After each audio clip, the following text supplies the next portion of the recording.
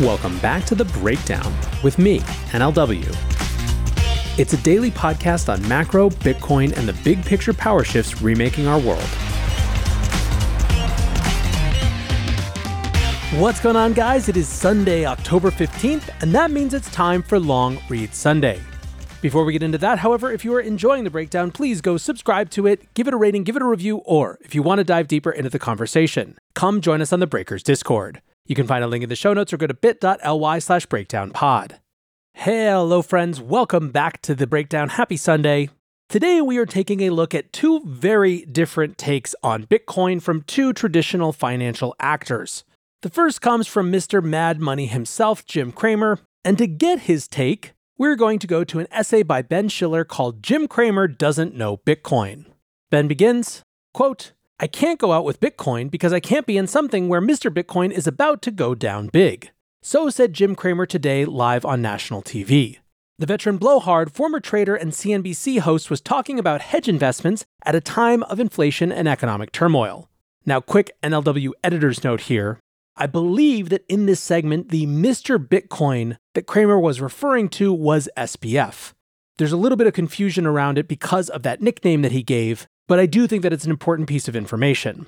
Doesn't change the thrust of the piece, as you'll see, but I wanted to let you guys know that. So, back to Ben's piece.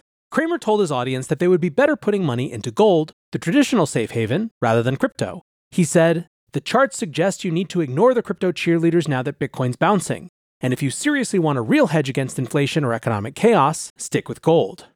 Bitcoin is currently trading at about $26,000, down from around $28,000 5 days ago, and is well off its $68,000 peak during 2021's bull market. But it's up 68% this year, and the first cryptocurrency is still dominating the market.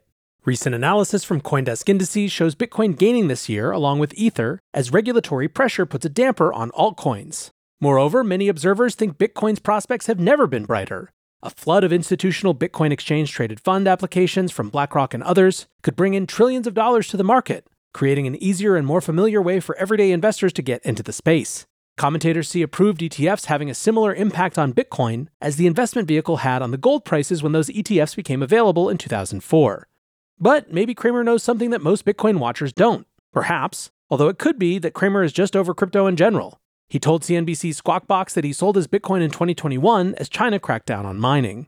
The SBF trial, currently happening in Manhattan, is sapping crypto's already battered reputation in the public mind, and there are so many other ways for investors to participate in speculation these days beyond traditional stock picking. Other prominent risk investors are more bullish on Bitcoin. Hedge fund manager Paul Tudor Jones told CNBC this week that geopolitical tensions and government debt levels make stocks unattractive at the moment, but gold and Bitcoin are attractive options. The stone-clad case for Bitcoin is that it continues to show resilience as an asset, a community of hodlers and developers, and as technology. The blocks keep coming, despite a million forecasts of its demise over the last decade and a bit since it was created. In doomy times, Bitcoin surely becomes more attractive, and a continued regulatory clampdown on crypto could be good for Bitcoin. After all, it's the only coin that Securities and Exchange Commission Chair Gary Gensler says is not a security and therefore covered by traditional securities law. Dear reader, you will have to decide for yourself. This is not investment advice, but here's one option. You could do the exact opposite of what Cramer says. An ETF designed to follow Cramer stock picks closed in August after little interest and losing investors' money, but an inverse Cramer tracker fund is still in operation. All right, so that's the Cramer side of the coin. We're going to come back and compare in just a minute. But first, let's jump over to a little bit more on what Paul Tudor Jones said. By way of background, Paul Tudor Jones obviously helped jumpstart the last bull market in 2020 with his great monetary inflation thesis. He basically asked his analysts to go out and look at every possible inflation hedge because he was convinced that inflation was going to go up dramatically. And they were surprised to find that they started to have growing conviction around Bitcoin. And indeed, as Ben wrote in his piece, Paul Tudor Jones was back on cable this week, again on CNBC's Squawk Box, and said that he would, quote, love gold and Bitcoin together as a hedge against geopolitical uncertainty. Quote, I think they'd probably take on a larger percentage of your portfolio than historically they would, because we're going to go through both a challenging political time here in the United States, and we've obviously got a geopolitical situation. Now, host Andrew Ross Sorkin disagreed, saying that he thought that high interest rates, quote, were supposed to be the thing that was actually going to be unhelpful to Bitcoin. Jones basically dismissed this and said that there were a lot of recession trades going on right now, and that ultimately these larger factors that were driving us towards recession and challenge were going to be much bigger than those trades, and those led him to liking Bitcoin and liking gold in this environment. So there are a couple things to discuss around this. The first is Cramer. My read on this conversation was less about an assessment of Bitcoin's price prospects and more about, as Ben put it, frankly, a disgust with the space. Like I said, I think he was referring to SBF when he said Mr. Bitcoin is going to go down. And in that way, I think he's actually kind of a bellwether for how many people are looking at this industry right now. There was a sense immediately upon the collapse of FTX and the revelation of Sam's incredible fraud that it was likely to set back the industry by years. I think, frankly, we're seeing that. And I think that the period where there is intense media scrutiny around Sam's trial is going to increase that at least for a while. Now, should there be a guilty verdict that people determine fair and just, and especially if that's combined with a meaningful return for FTX creditors, you might start to see the beginning of a shift. But there are just going to be some number of people who frankly reasonably write this off as just a moribund, crappy, sleaze, scam-filled industry that they don't want to touch and they don't want to hear about. I think that's pretty much where Cramer is, and I think there's a fairly large group of people he represents, unfortunately. Paul Tudor Jones, on the other hand, I think gets something much more fundamental about Bitcoin. I think that what he understands is that as much as it gets wrapped up with big crazy stories from the crypto industry writ large, it kind of stands alone as its own phenomenon ultimately. The combination of a fixed supply mixed with real decentralization, combined with a decade of history, just makes it unlike other financial phenomena out there, including other cryptos. One of the interesting things that some people have noted over the past couple weeks is that as stock markets have tanked, Bitcoin is held relatively consistent. I don't think this is particularly surprising to anyone who knows the Bitcoin space. As traditional finance has come to Bitcoin, its correlation with other risk assets obviously has gone up.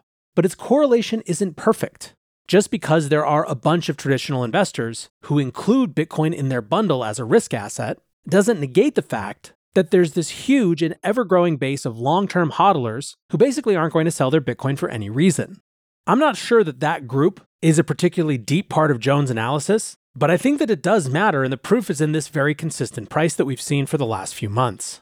What's more, I think that there is an interesting opportunity. One of the most important narrative moments for Bitcoin this year was that weekend that banks were collapsing and Bitcoin was running in the opposite direction. Bitcoin's price was actually going up. Now, it seems to me that that wasn't actually because people were fleeing to the safety of Bitcoin. I think, in fact, there were other market structure things going on, particularly around Binance reallocating some of its funds, but ultimately that doesn't matter.